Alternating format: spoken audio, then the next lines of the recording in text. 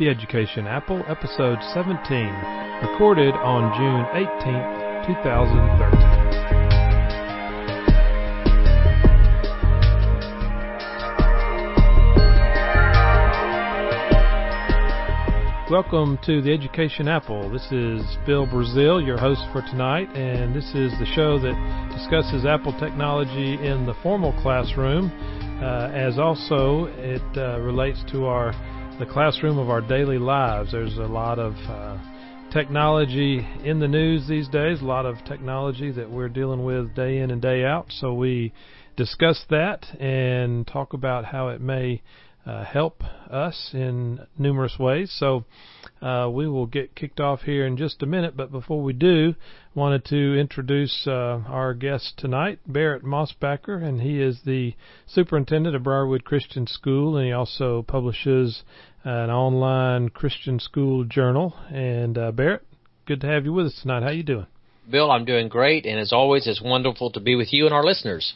Great. Glad to have you with us today. And myself, as I said, this is Bill Brazil, and I am a technology specialist and principal with EasyNet Solutions, and I also work with AT&T, and so have a pretty good background in technology. So we try to mesh Barrett's educational background and my background in technology as we look at all the technology that's in the news today, and specifically Apple-related type technology. So with that introduction, we've got a lot to talk about, as last week was the kickoff to WWDC, and we had a lot of announcements related to the plans that Apple will be introducing here in the next few months. So there's really more than we can talk about in an hour tonight, but we're going to focus on several areas of interest, and then we will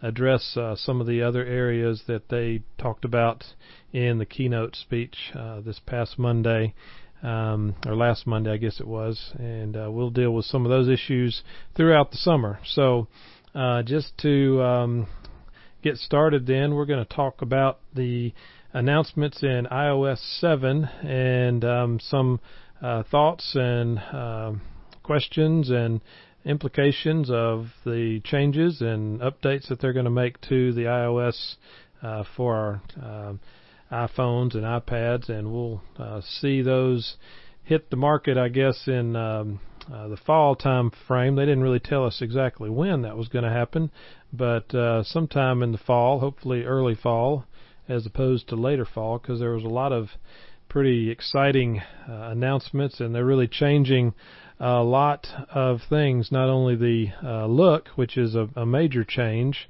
but also there are a number of feature enhancements and modifications there as well. So overall, I was real impressed. I think a lot of people were. For the most part, there, as always, is going to be some controversy involved in changes and moving on. I guess a lot of people just really don't like change, do they, Barrett? That's been my experience, absolutely. Yeah, but for the most part, I was pretty impressed. What did you think, just at a high level? I tell you, at a real high level, I was very impressed, and I think I hope they put to rest the notion that somehow Apple has lost its way. But the thing that I think impressed me beyond just the hardware and software announcements, frankly, were their introductory video and then the one that they showed towards the end, that they really focused on what their primary mission and passion is as a company. And I found it extraordinarily well done and, frankly, reassuring as someone who likes Apple and likes their products. Right. Yeah, I really did enjoy those videos as well. And, you know, they were extremely well done and again, kind of emphasized the simplicity factor that I think Apple really tries to focus on. Another thing, though, that I noticed in, I believe, both of those videos, as well as some new commercials that they've got running on TV now, but you noticed what they've done with their byline at the end of the video and commercial is, I think it says Apple made in California or something, related to that, and I thought that's a little bit maybe a result or a message back to Washington and some of the scrutiny they've received lately from the government. But Apple still is an American company, whether there's a lot that's done offshore, but I think they're emphasizing that point as well, and that message came out pretty loud and clear to me as I was watching those videos. But yeah, those were pretty neat. I really think they did a great job with those. But in some specifics, there was a lot of talk about how the design and the look of the new operating system was going to be simplified and flattened, and it was going to be look a lot different than the current iOS, and that is true. But I think the flat, to me, the use of the term flat is kind of a misnomer, because what they really showed was the layering technology and the layering architecture that they're putting into the software. And I think they are emphasizing how the software and the hardware is going to work together to be more of a vital experience that feels a lot more human. And I thought that was really not surprising, but I really hadn't known exactly what to expect. But I think the element of the flatness is really not what it is. I mean, I think that's not a very good term to describe what they're really putting together. Yeah, I would agree. The Windows Metro is flat, as in a sheet of paper laying on a desktop or something. Yeah. This was much more beautifully designed in multidimensional 3D, I believe is the way you'd refer to it. And so they got rid of stitching and green felt, perhaps, but it's not flat. No.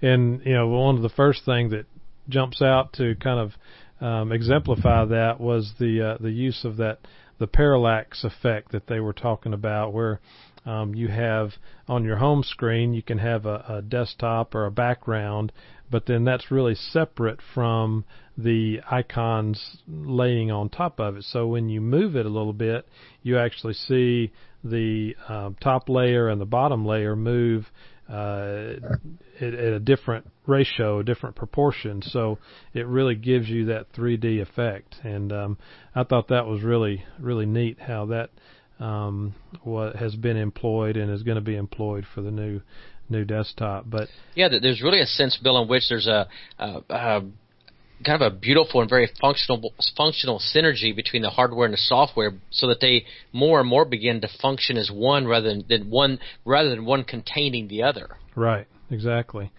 So I don't know if you saw somebody that's gotten a hold of the beta versions. They've actually played with that parallax effect somewhat, where they've taken a panorama picture and use that as a desktop, and that really emphasizes the movement, because they have such a big background that can move.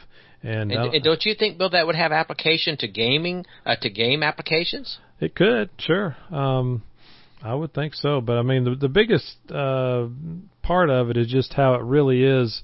It really makes the layering effects jump out, and you can really see the differences there. So I would expect that that's going to be utilized in a number of different ways as people start to get their hands on it and develop some additional applications. But that, along with the transparency element, which is part of that layering aspect, and I think one of the ways that has been displayed so far is with the system keyboard. I think the keyboard now is a little bit translucent, or has some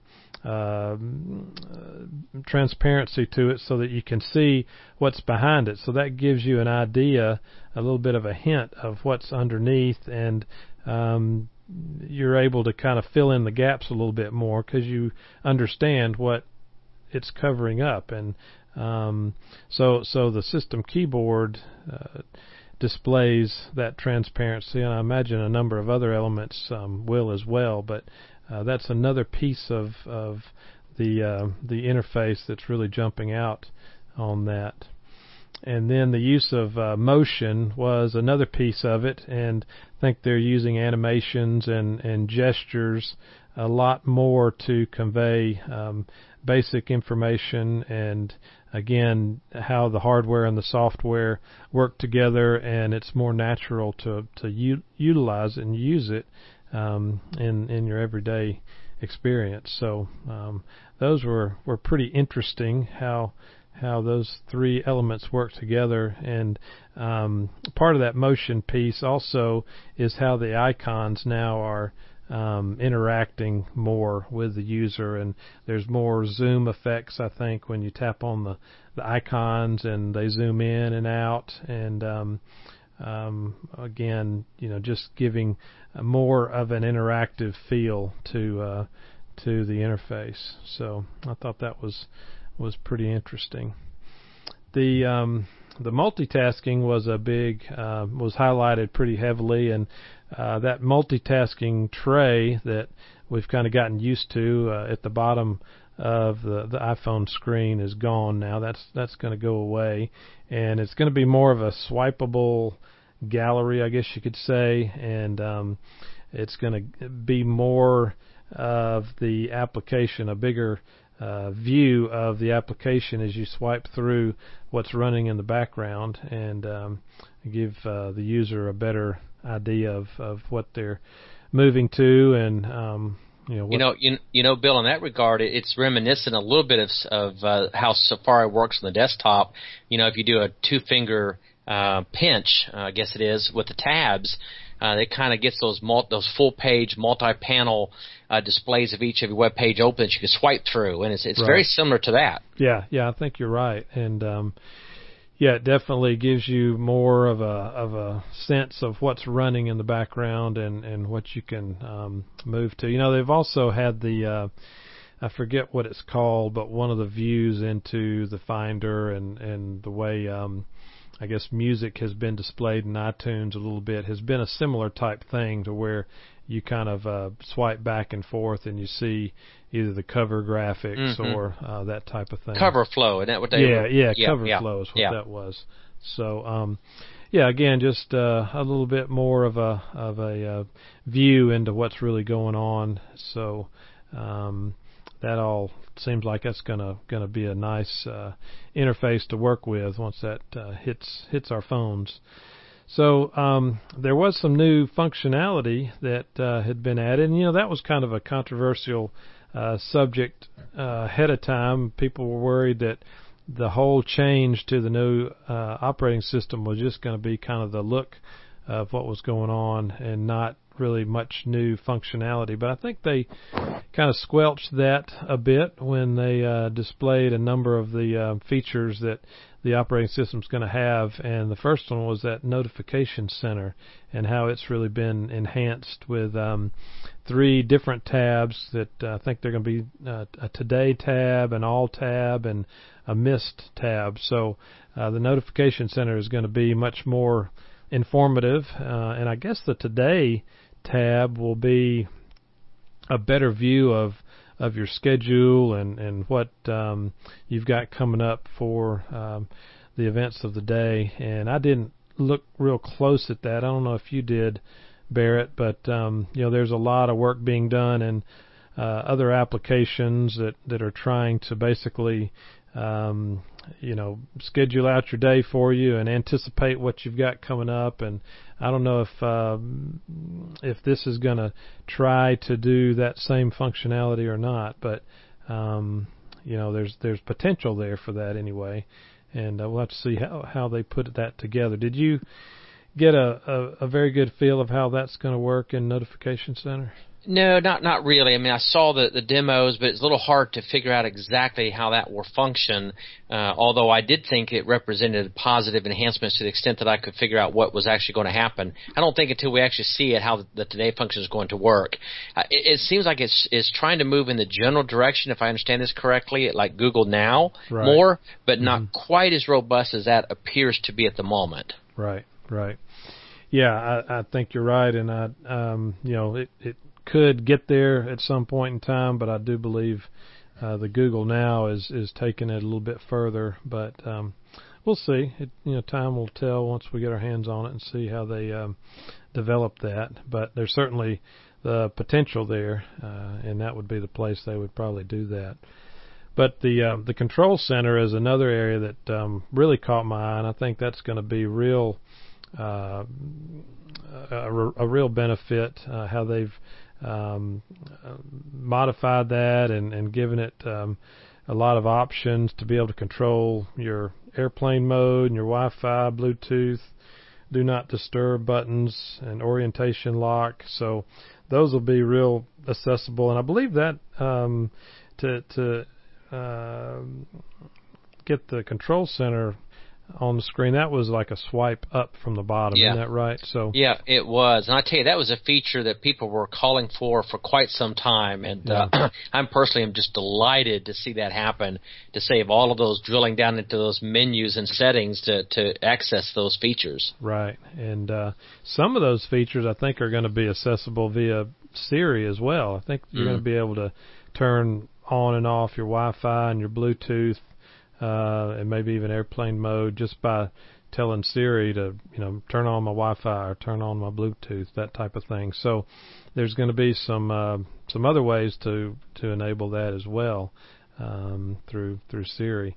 And then that brightness slider and the playback controls for audio, and then the AirDrop, that was a big an eye-opener, I think. That might have surprised some people that AirDrop is going to be on the iOS now. So, well, and Bill, if I might interject there, as far as the school is concerned, in the educational setting, that's going to be fantastic with all of the students with their iPads and the teacher with an iPad and a Mac. It's going to make the transfer of files even easier. Right. And, they didn't really say, at least I didn't catch it, a whole lot about how files were going to be organized in iOS7.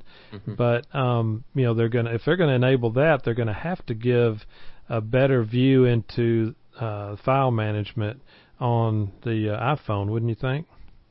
Well, Bill, I hadn't thought about that, but you're right, because how else can you locate the file in order to transfer it if you're looking for something to share with others? I think you're right. Yeah. So obviously they'll have an AirDrop folder, but maybe they'll enable some more drilling down into the file system on the iPhone and the iPad. So that might be cracking the door a little bit to be able to get our hands on more of the file system on the iPhone. So we'll have to see how they do that. But they didn't really display that. They talked a lot about the AirDrop capability, but they didn't get into any details around that. So, and then let's see, AirPlay was a button on that control center, as well as the bottom had several buttons for the clock and the calculator and the camera, and then flashlight was on there. So they've added a flashlight of their own feature to there goes one more app system. I get to delete. Yeah, exactly. But the other thought I had was, are they going to make those customizable to where we can select what is placed down there? So we will have to look at that a little closer once we can get our hands on it. But I think that's going to be a real valuable feature to have and be utilized a whole lot there. So Bill, do you think they'll allow some of their icons to serve more like widgets a bit more, such as the weather app to show the current temperature on it and things of that nature, more similar, I guess, to what some of the Android applications will do? Yeah, it could be. Are you thinking of being able to use those or plug those into some of those areas, or how are you thinking? Well, yeah. As I understand it, on some Android devices, you in effect have widgets, and you can place those widgets on your home screen, customize it in effect, so that you have real-time, immediate access to certain things. Yeah. I wouldn't be surprised. I don't know. It's possible. Now, we mentioned Siri a minute ago, but they did have made some changes to Siri, and I think one of the first things you notice is they're gonna have a couple of different voices. They've had the one voice, and I guess they've gotten tired of people questioning whether it was a male or a female or whatever, because they never would really say. But they have come out with a male and a female voice, and I think they're more natural sounding voices, so that will be good and easier to work with maybe. And then they've got some visual enhancements to where they have the sound wave animation, and I think they've taken a few lessons from Google Voice on that one, the Google search feature, but they still, I don't think they're going to have the same type of visual where Google actually prints out what you're saying. So I didn't see that there, but that's not a big deal. No. But I think they're trying to enhance Siri to be a little more functional and interesting to work with. But they've also added some data providers with Wikipedia and Twitter to go along with what the what is it, Alpha Wolfram that they use now.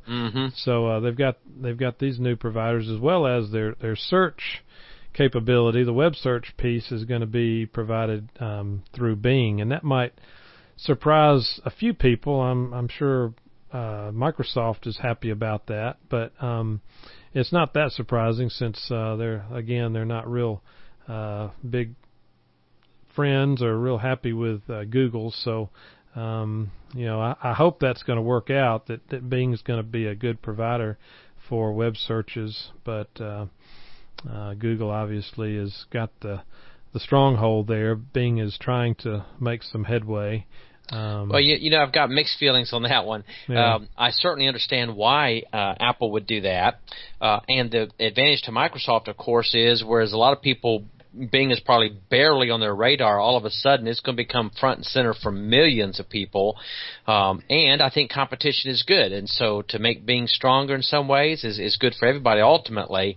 My only concern is I hope it's not a Google Maps, Apple Maps kind of situation where people are very disappointed because the results and the bottom line outcome is not as good. Right. And that would probably be my concern. Yeah, I agree with that. It's going to put the pressure on Microsoft to be able to really deliver and do a good job with that. I don't know if you've seen, they've got a Bing and Microsoft are running a commercial right now that highlights how in their testing and some of their comparisons and all, how Bing comes out ahead and is faster and better. Of course, I'm sure they can slant that any way they want to, but it may be a pretty good service. I've just never really had the need to go there and utilize it much, but I hope it does a good job, and they will definitely get well, get we're a about lot to of find people. out, aren't we? Yeah, they're going to get a lot of people using it. So yeah.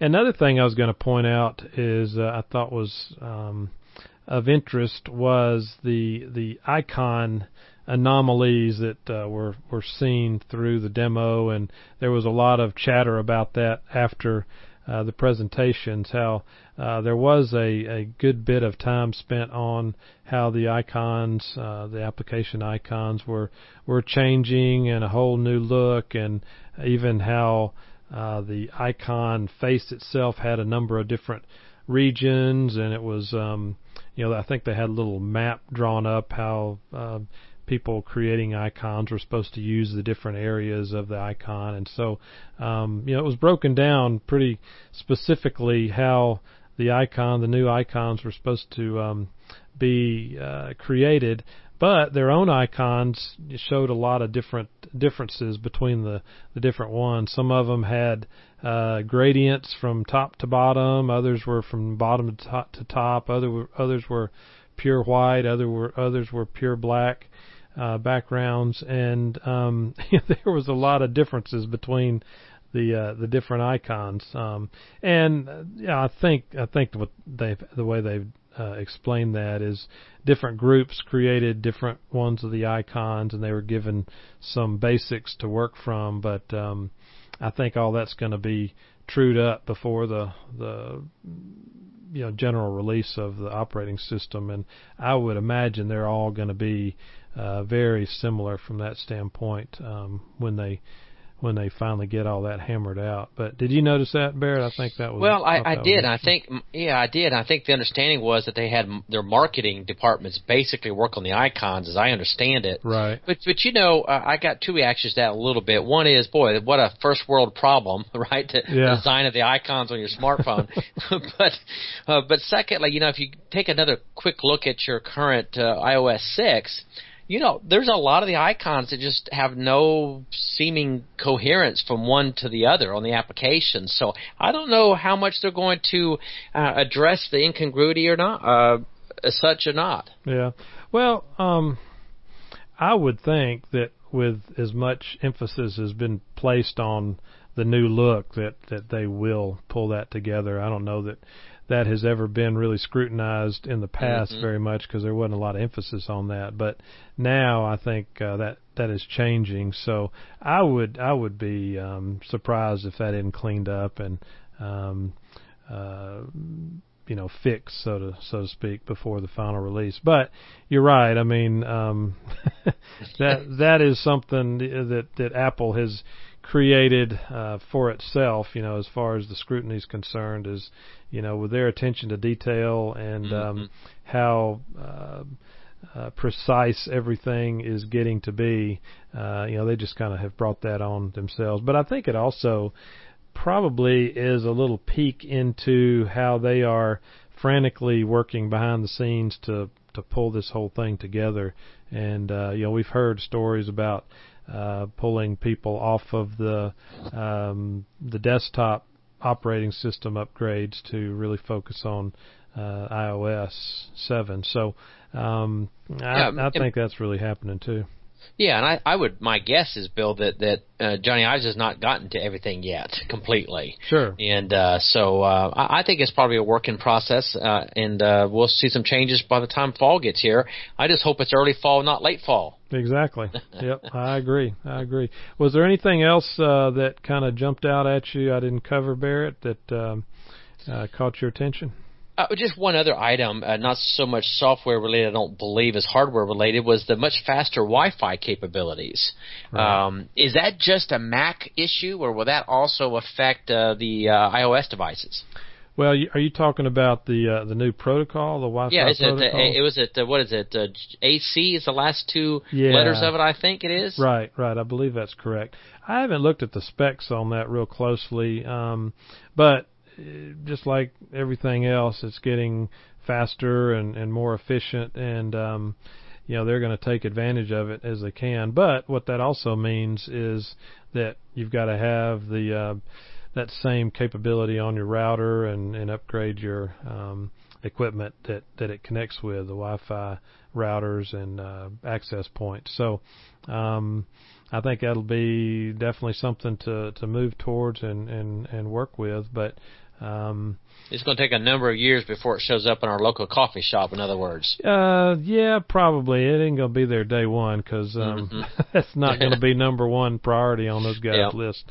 But here at the home, that's something we can experiment with and try out. I have not worked with my own routers in a while. I've got the N generation, which I guess is the fastest up until this new Wi-Fi protocol. So it might be time to upgrade when that comes out and we get that hardware in our hands. But well, maybe you can explain this to me offline, but I've got the AT&T UVerse, which serves as my router, and so I'm not using an Airport Extreme, which I'd rather use.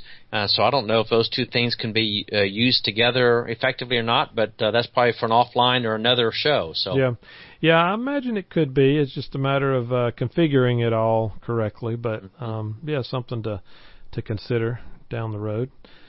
So.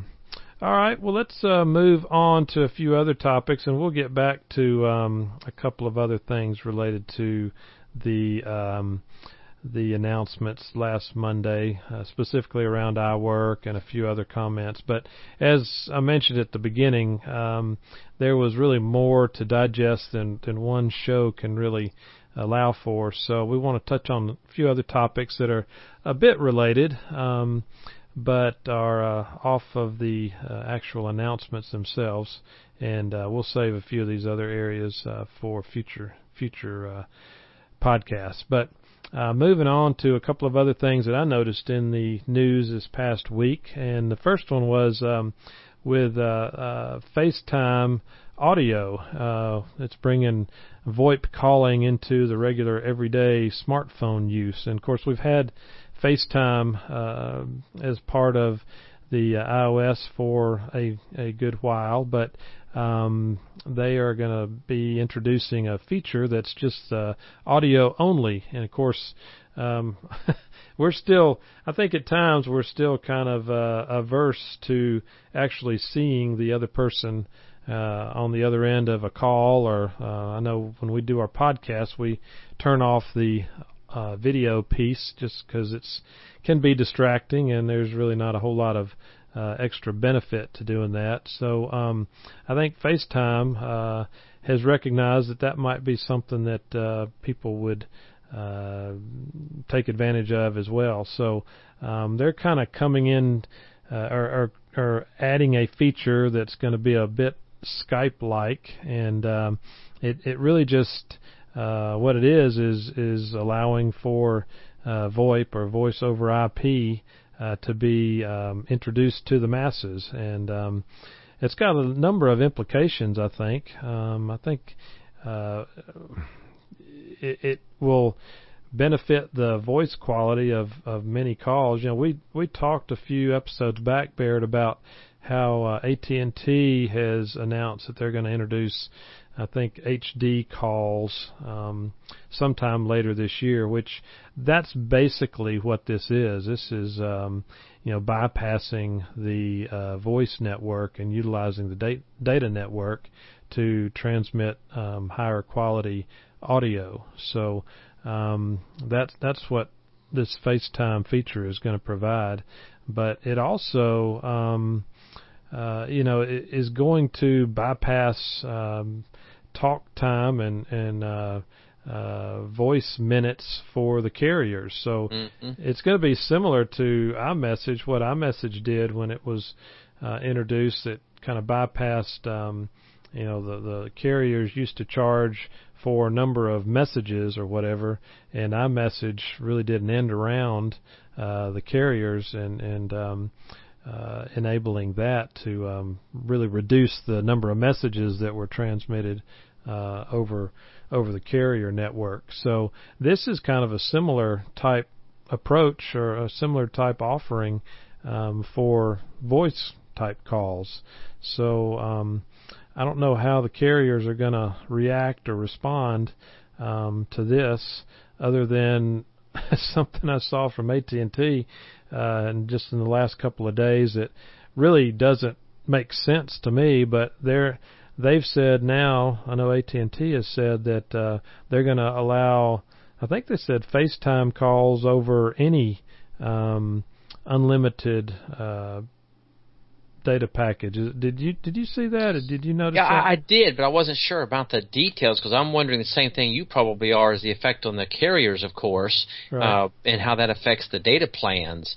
And one of the things I'm thinking of in terms of the school is what a great way to be able to communicate instantly to pretty much any student or staff member, since everyone will have a Mac, an iPad, or an iPhone. And that creates pretty rapid, quick communications in many respects without knowing everyone's phone numbers necessarily. Right.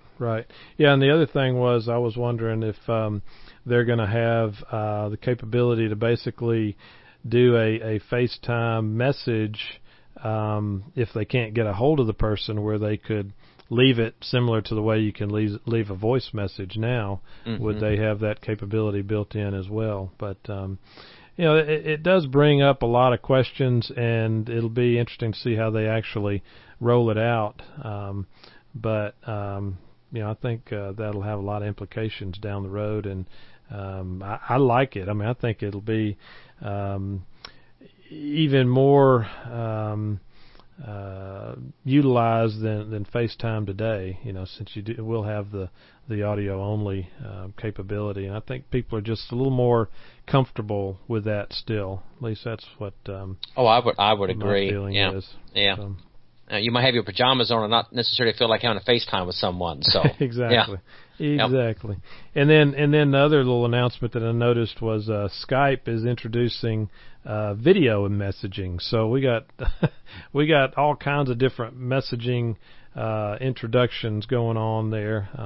So that's something new that Skype is going to allow. And I do think that is the type of thing where you can record a message or a video message and leave it for somebody when they aren't available on the other end. So just more to, I don't know if it complicates the issues or the matter, but it definitely gives you a lot of different options for communicating with people now. It's almost getting complicated trying to figure out what tool to use for what people. Exactly.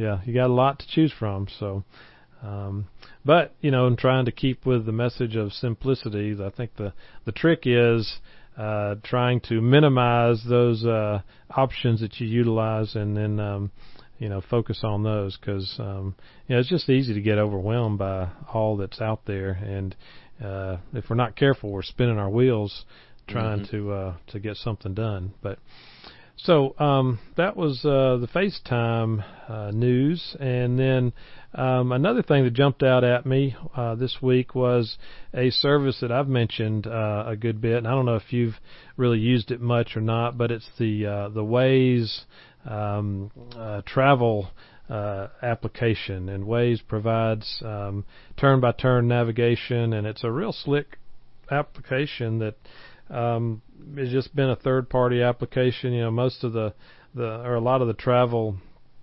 applications that have been available are from pretty big name companies, and if not Google and Apple, you've got the TomTom and other big name navigational companies out there. But Waze has been one of those that has kind of taken a bit of a different approach to the whole navigation landscape, and they are more of a community-based service and use crowdsourcing for traffic information, real-time traffic information, and road information to keep their maps up to date. And I think it's really worked well. I've had very few issues with it, and as time has gone on, it just keeps getting better and better. And I don't travel a whole lot, but the times that I do, I really rely on Waze, and it's helped me tremendously. Just this past Saturday, I went over to Atlanta, went to a Braves game, and of course I know my way around Atlanta pretty well, but I was needing to get on the interstate in a certain area that I wasn't familiar with, so I just flipped it on, and it gave me the 5 turns that I needed to make real quick and easy, and I was right where I needed to be. So it does a great job. But the thing that I noticed this week was that Google has purchased Waze, so that kind of disappointed me a little bit. Not sure what that means for the little Waze application down the road, but what they've said, of course, I guess this is what they always say, is we're not going to see any immediate changes there, and they're going to operate separately as a separate entity for a while, however long that means.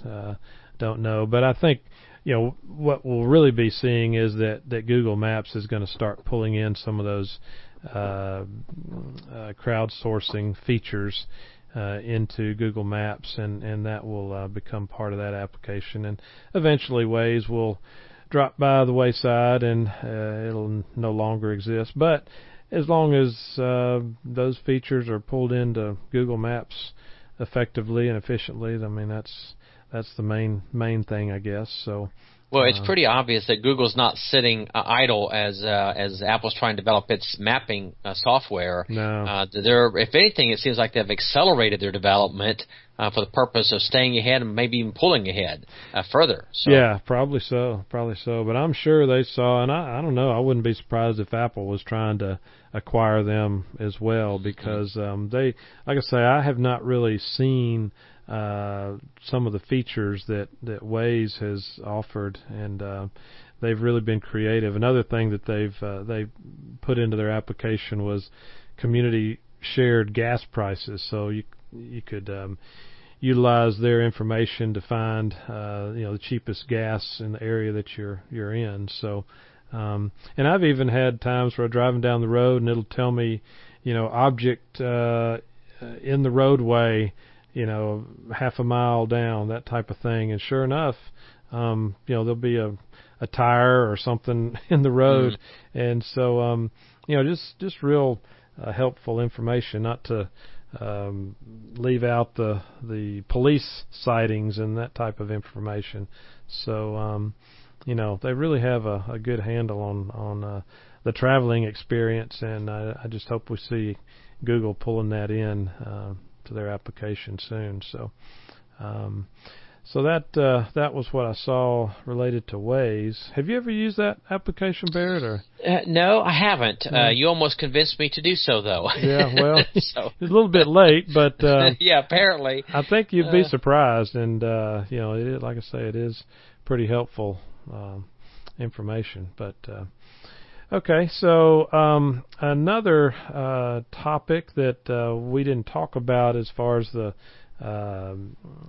keynote was concerned, but Apple introduced and kind of gave us a peek into the long-awaited upgrade to the Mac Pro, and I think it was a pretty eye-opening introduction. It was I really liked how they introduced the new design, and it's much different. If you didn't see it, it's not your typical desktop or under your desk computer or what we're used to. It's kind of a cylinder, and they've figured out a way to pack all of the processing boards and the memory and the storage and everything into a cylinder. And so they were showing, and of course it's very sleek and it looks real high tech and kind of space age, I guess you could say. But the way they did it was they were showing some real close video of it and moving all around it, and you finally got the sense that it was a cylinder. And then after they pretty much gave you the view of what it really looked like overall, then they showed it up against or right next to an older version of the Mac Pro, and it's about a third the size in terms of the height, and it's just really compact. And I thought that was, a shocking feature of it, because you see this thing and you think with all the features and all the power and everything packed into it, it's got to be a sizable device, but it's really not. And it's going to definitely be a one of those devices, one of those systems that people are going to drool over, that really want and need and demand pretty heavy-duty computing power. Or who want but don't need. Right, yeah, that too. I'd probably fall into that category. But yeah, they didn't say anything about pricing, but I'm a little concerned about that part of it. Yeah, I have a feeling it's not cheap. So. No. But, I told you, if you just base it on the size, it's probably going to be a lot less expensive, right? Because it's, yeah, right. about a third the size. But along with that, and they didn't really go into much detail of that, but other than to let us know, hey, something new and a drastic change is going to be introduced, or going to hit the market down the road. So that gives many of us that have been wondering about that Mac Pro line a little bit of comfort, knowing that that's going to continue on, because there had been concern that was just going to die on the vine. But so they've thrown that out for us to have a little bit of comfort level and feeling about. But in addition to that, and I didn't catch this at the time, but they are planning on releasing a new version of the Final Cut Pro software when they bring out the new Mac Pro. So that's another an area that Apple's kind of stumped their toe on a bit in the past year or two. They made a drastic change to that software suite, and but maybe they're going to be introducing or going to be adding some of the features that they pulled out when they made the change to Final Cut Pro X. So there'll be plenty of new capabilities with that new Mac Pro, and hopefully they'll be able to support the 1080p video editing and output that the Mac Pro is going to allow for. So there's a number of things that the hardware is going to enable that I imagine Final Cut Pro X is going to take advantage of. So that's well, I think I have a good excuse, Bill. I think I'll just get a Mac Pro along with the Final Cut Pro X new version when it comes out, and put it for our yearbook staff and our artisan staff and some others to utilize. Absolutely, and you're going to need. You can come teach how to do it. Yeah, I was just going to say you're going to need some training on that. Yeah, right? absolutely. So that gives me an excuse to get the same thing. Yeah, absolutely. You got to be ready to go. Mm-hmm. But yeah, there have been a lot of complaints over the Final Cut Pro X, and they have added things back in, but maybe this is a sign that they're going to really bring it back up to the level that it was originally. But along with that, and they've got an opportunity there, I think, because Adobe recently has mentioned that their Creative Suite software, which is kind of the competing one of the major competitors to Final Cut Pro X, and they've announced that they're basically taking that software, the Creative Suite software, into the cloud. So it's no longer going to be a software that you load on your machine. You buy it and you load it, and then you can use it as long as you want.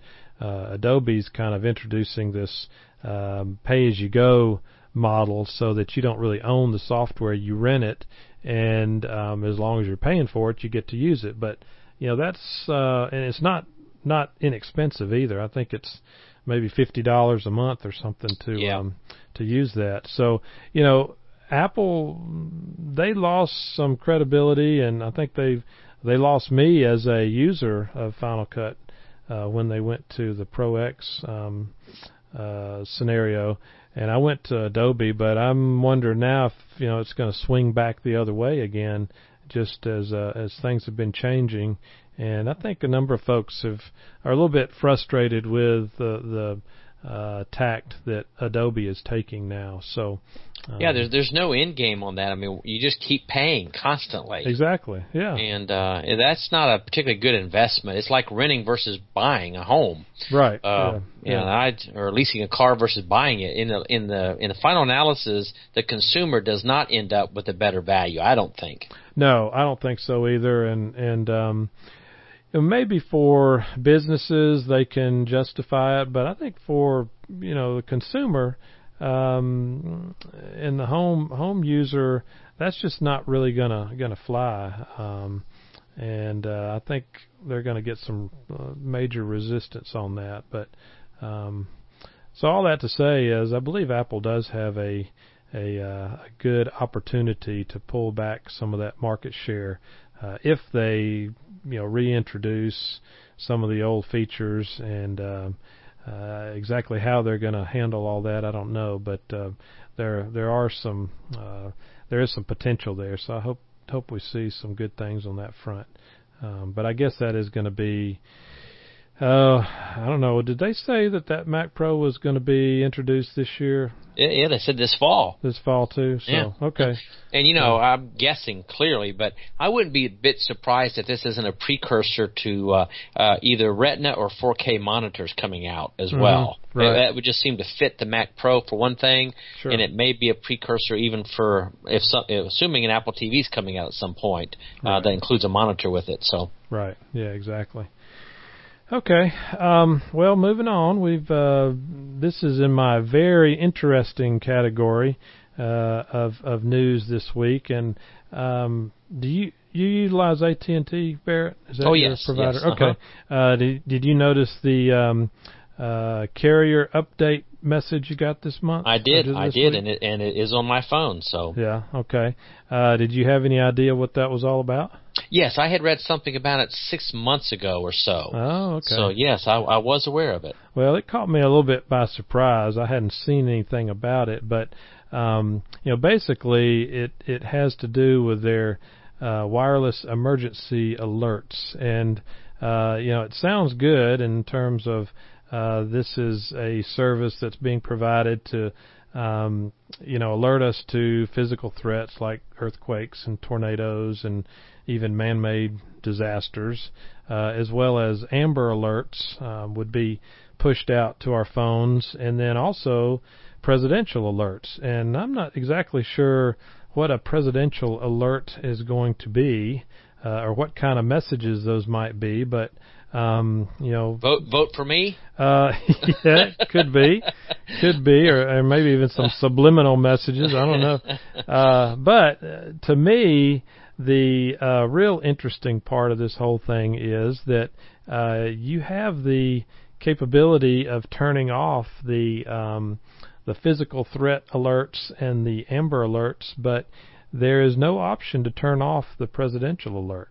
So you don't have any control over that, and whether you like it or not, whenever and whatever a presidential alert is pushed down to your phone, you get it. So, well, have we ever received a presidential alert? I mean, what no. would constitute a presidential alert? Well, that's besides nuclear war, or what?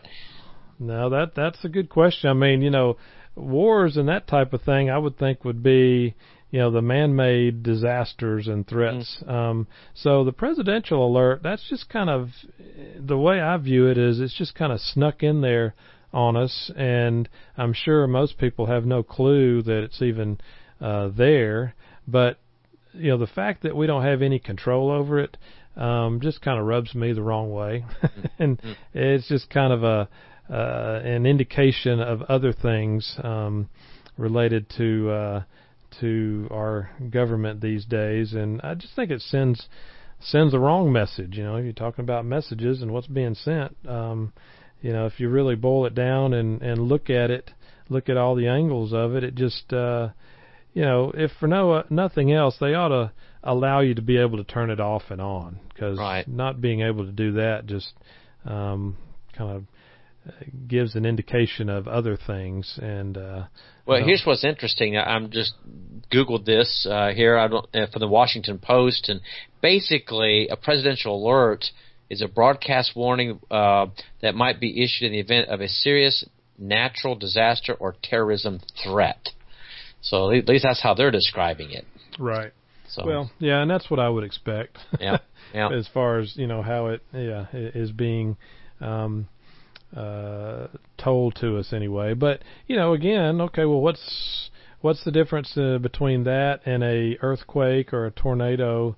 Mm-hmm. Again, you would think you could turn that off and on, but the fact that it just kind of jumps out as odd. And if you're gonna give those kind of options for two of those messages and not the other, I don't like it. I think it's just an indication of other things that are going on, and it doesn't sit well with me. They want to make sure NSA can get into your phone, I guess.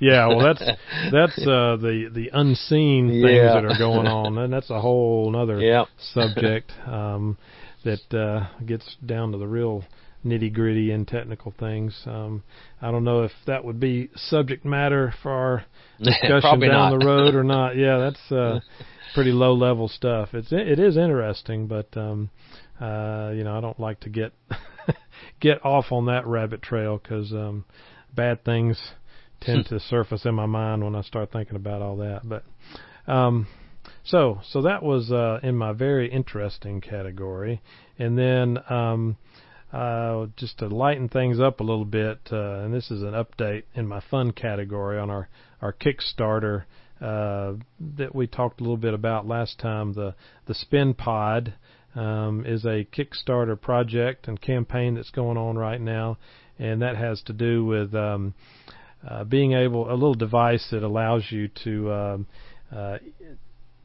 take panoramic and time-lapse type photography very well. It's a device that will handle all of the movement and scanning and control that precisely, so you don't have to do that. And I did go ahead and kick in a donation to that, Barrett. So I'm in on that Kickstarter campaign, and I think they're going to make it because they, with less than 2 weeks to go, they're at 65,000, and they're only 10,000 away from their make of 75,000. So I think they're going to get there, and in fact, the reason I bring it back up this week is they've also added another little gizmo to the mix, and it's a little dolly system. So, not only will they be able to do panoramic on a single axis where it just rotates within the axis of the iPhone, but this little dolly system allows it to also be attached to something that looks kind of like a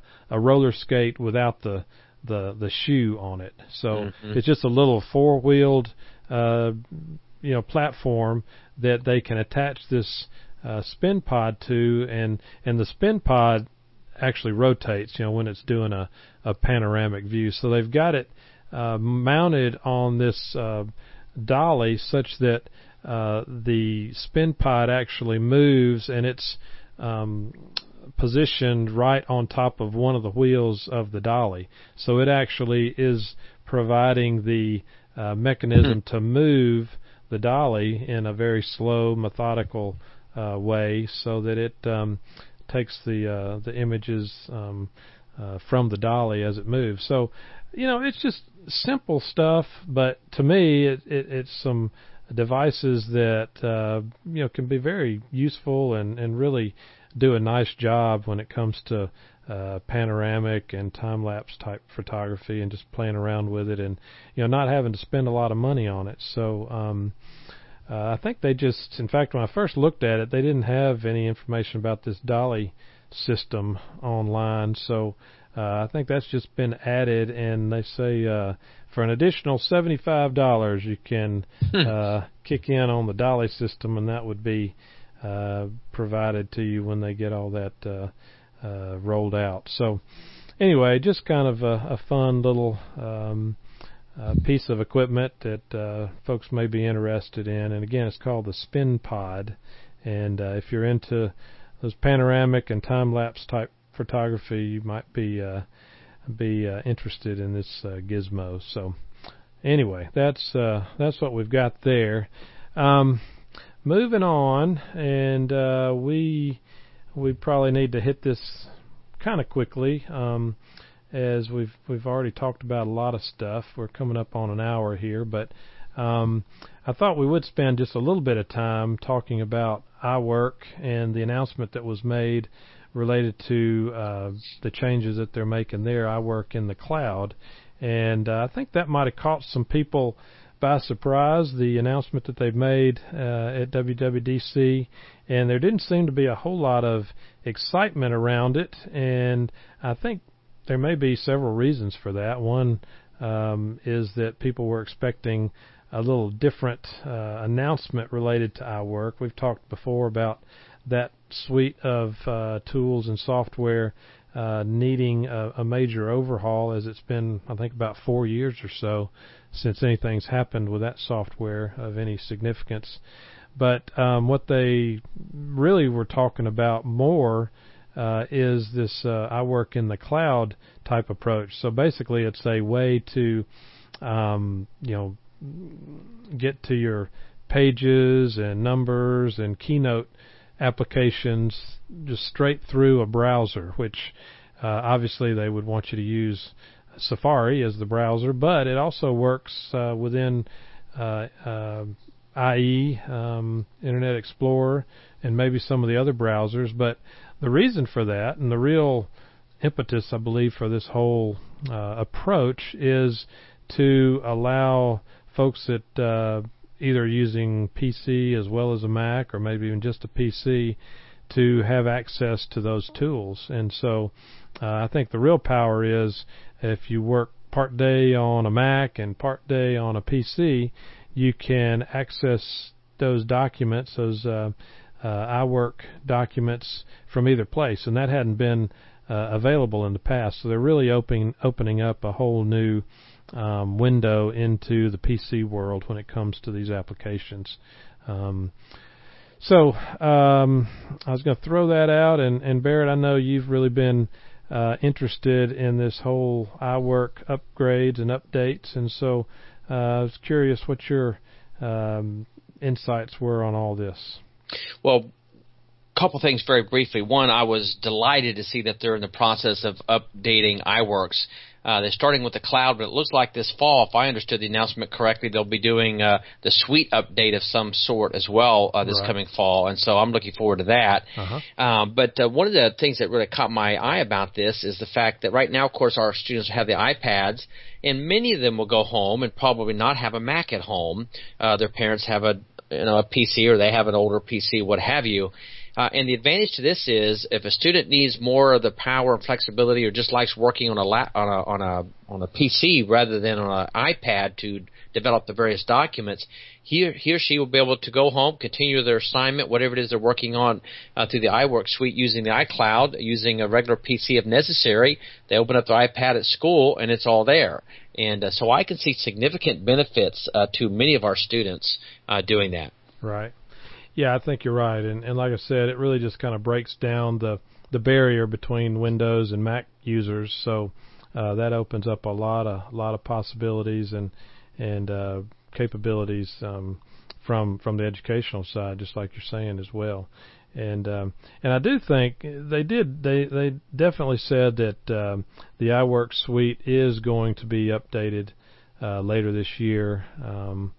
But they didn't give a whole lot of other details around that. But and that's probably why there wasn't more excitement around this. But I really think there is a lot to this, and it does bear some real understanding of how it can add to our options, and I think it will be a big deal. Now, we don't know how it's going to be from a collaboration standpoint. Google Docs is a great service to be able to collaborate with others, both at different times as well as simultaneously, and being able to access and make updates to Docs at the same time. And so that's kind of a tricky proposition, and it's not as easy as some people may think to actually enable those features, but that would be nice to see iWork incorporate those kind of collaborative pieces as well. But I think that'd be great, but I don't think Apple has the experience and has not been known for their cloud computing expertise up to this point. They're getting there, but that's relatively new, I think, for them. I agree, and it probably would not be a first version feature, because like I say, it is you can foul things up real quickly if you don't know what you're doing when it comes to collaborating on documents and having multiple people accessing all that at the same time. So that might be coming down the road, but yeah, you're probably right. I don't know if we'll be seeing that on a first release here. So now, did what was the time frame on that? Is that again a fall thing, or I don't know if that might be available earlier for what? on. For what? The iWork in the cloud. My understanding was that was this fall as well. I mean, I think a lot of this stuff's coming out with the fall. Then they're going to have, my prediction is, of course, they'll have a lot of new stuff with the 5S and other things that are coming out. So I think they have quite a bit in their hip pocket that they're not talking about, because if you recall, Tim Cook made a point recently of saying that they have a whole pipeline full of stuff beginning this fall and into next year. Mm-hmm. So I think we're just barely seeing maybe the beginnings of what they intend to release over the next, 16, 18 months. Wouldn't you think? Right. Yeah, I think so. And one thing to keep in mind, WWDC is really geared towards developers. I mean, that's what it's all about. So, the main focus of that conference is to get developers working on the new iOS and the new software and the software development kits they release during the conference, so those guys can begin creating for the new releases, so that when those that OS does hit the market, we've got some third-party apps ready to go. So, Apple takes advantage of it in giving us some sneak peeks into other things, but that's really not the venue for all of these other announcements that, like you say, they have in their back pocket and are going to spring on us at some point here. But I guess all of this was fall and future, and they've got a lot to work on. Obviously, there's a lot in the pipeline, so I hope they can meet some of these time frames, because I know people are starting to get a little bit antsy and want to get their hands on this stuff. Anyway, and then as I mentioned, for future podcasts, obviously we don't have real much time to go further with any of these topics, but Mavericks and iRadio were pretty big announcements. The Mavericks is the OS X new version that they'll be springing on us in the fall, and then the iRadio piece, a lot has been talked about there, and what that's gonna look like. And so I didn't really want to get into that much, but I thought we could at least throw out one thing that kind of caught our attention from those announcements. And for me, Mavericks was the multiple display support, which OS X has had, but they really haven't done a very good job with it, and it definitely needed some updates. But in addition to the multiple display support, I really liked what they said about the Apple TV being included, and I guess I like that because I've got my two monitors set up here, and then an Apple TV right next to it. So I got three monitors that I would be able to use, and my Apple TV would be the third one that I could turn on and hook up to Mavericks. And I thought that was kind of a neat feature that they have introduced or going to be introducing with Mavericks. So that was what I kind of, one of the first things I thought about related to that. And then for iRadio, I had we really didn't know exactly how that was going to be rolled out, other than we knew that advertisements were going to be part of it, because it was supposed to be a free service, and ads were one of the ways they were going to address funding that or being able to pay. But for iMatch subscribers, they said it was going to be free with no advertisements. So that really caught my attention and sounded like it would really work well. And if you are an iMatch subscriber, which I think is $25 a year, you won't have any advertisements with your iRadio. So which really is pretty nice. I mean, it's a value add again at no additional cost to those who are Match users. Exactly. So that I guess it's going to be real similar to the Pandora experience, but it'll be integrated into the OS. So that's really where the power comes, I think. The fact that it's integrated and Apple already has your Apple ID and your password and your credit card on file. So as far as buying new tracks, it's very simple, and that's where the real advantage is going to come in, at least to Apple and iRadio and your record companies, because the idea is to sell more tracks. So, and I'm sure I will contribute to that. Yep. I imagine so. Making it so easy that it's hard to resist. And even if you're not careful, you buy one when you didn't even realize it. So that's right. But, oh goodness. So what about you, Barrett? Anything jump out at you? Yeah, nothing specific to iRadio just yet, but for Mavericks, yes. Two things caught my eye in particular. One was the ability to tag documents with one or more tags. I use that pretty extensively in my Evernote apps and some other things, and I think that will streamline and speed up your ability to search and find what you're looking for. So I think that's a great addition. And then related to that is the addition of tabbing in the Finder itself, right, much like you have tabs on your Safari browser or your Chrome browser. So I think those two things basically will make the system function more efficiently and make it much easier to find what it is you're looking for. Yeah, I agree, and those are just a couple of additions, but I think the power that they add is going to be very useful and valuable, and make your Finder experience a whole lot different than what it is today. And I wouldn't be surprised if there's going to be some other features that they hadn't told us about related to Finder that's going to help out that much more. So or even to Mavericks. Yeah, exactly.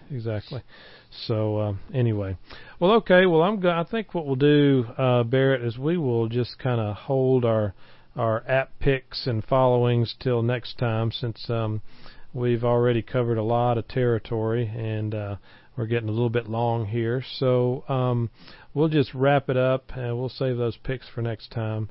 But go ahead and wrap up for this episode. And we'd like to just thank our listeners for hanging with us, and hopefully you found this podcast of value and get some information out of it that you can use in your everyday life.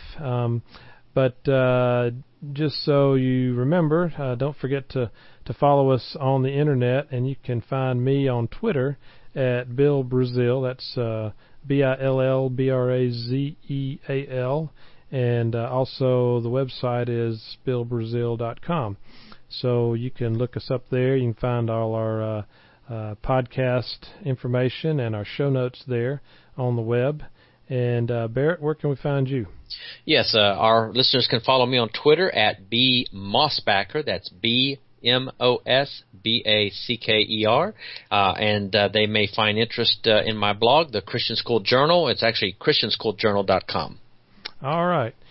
Well, again, thank you all for listening in, and be sure to tell your friends, and watch for our next episode, and we should be back with a new episode in a couple of weeks. So until then, so long for now, and we'll catch you next time.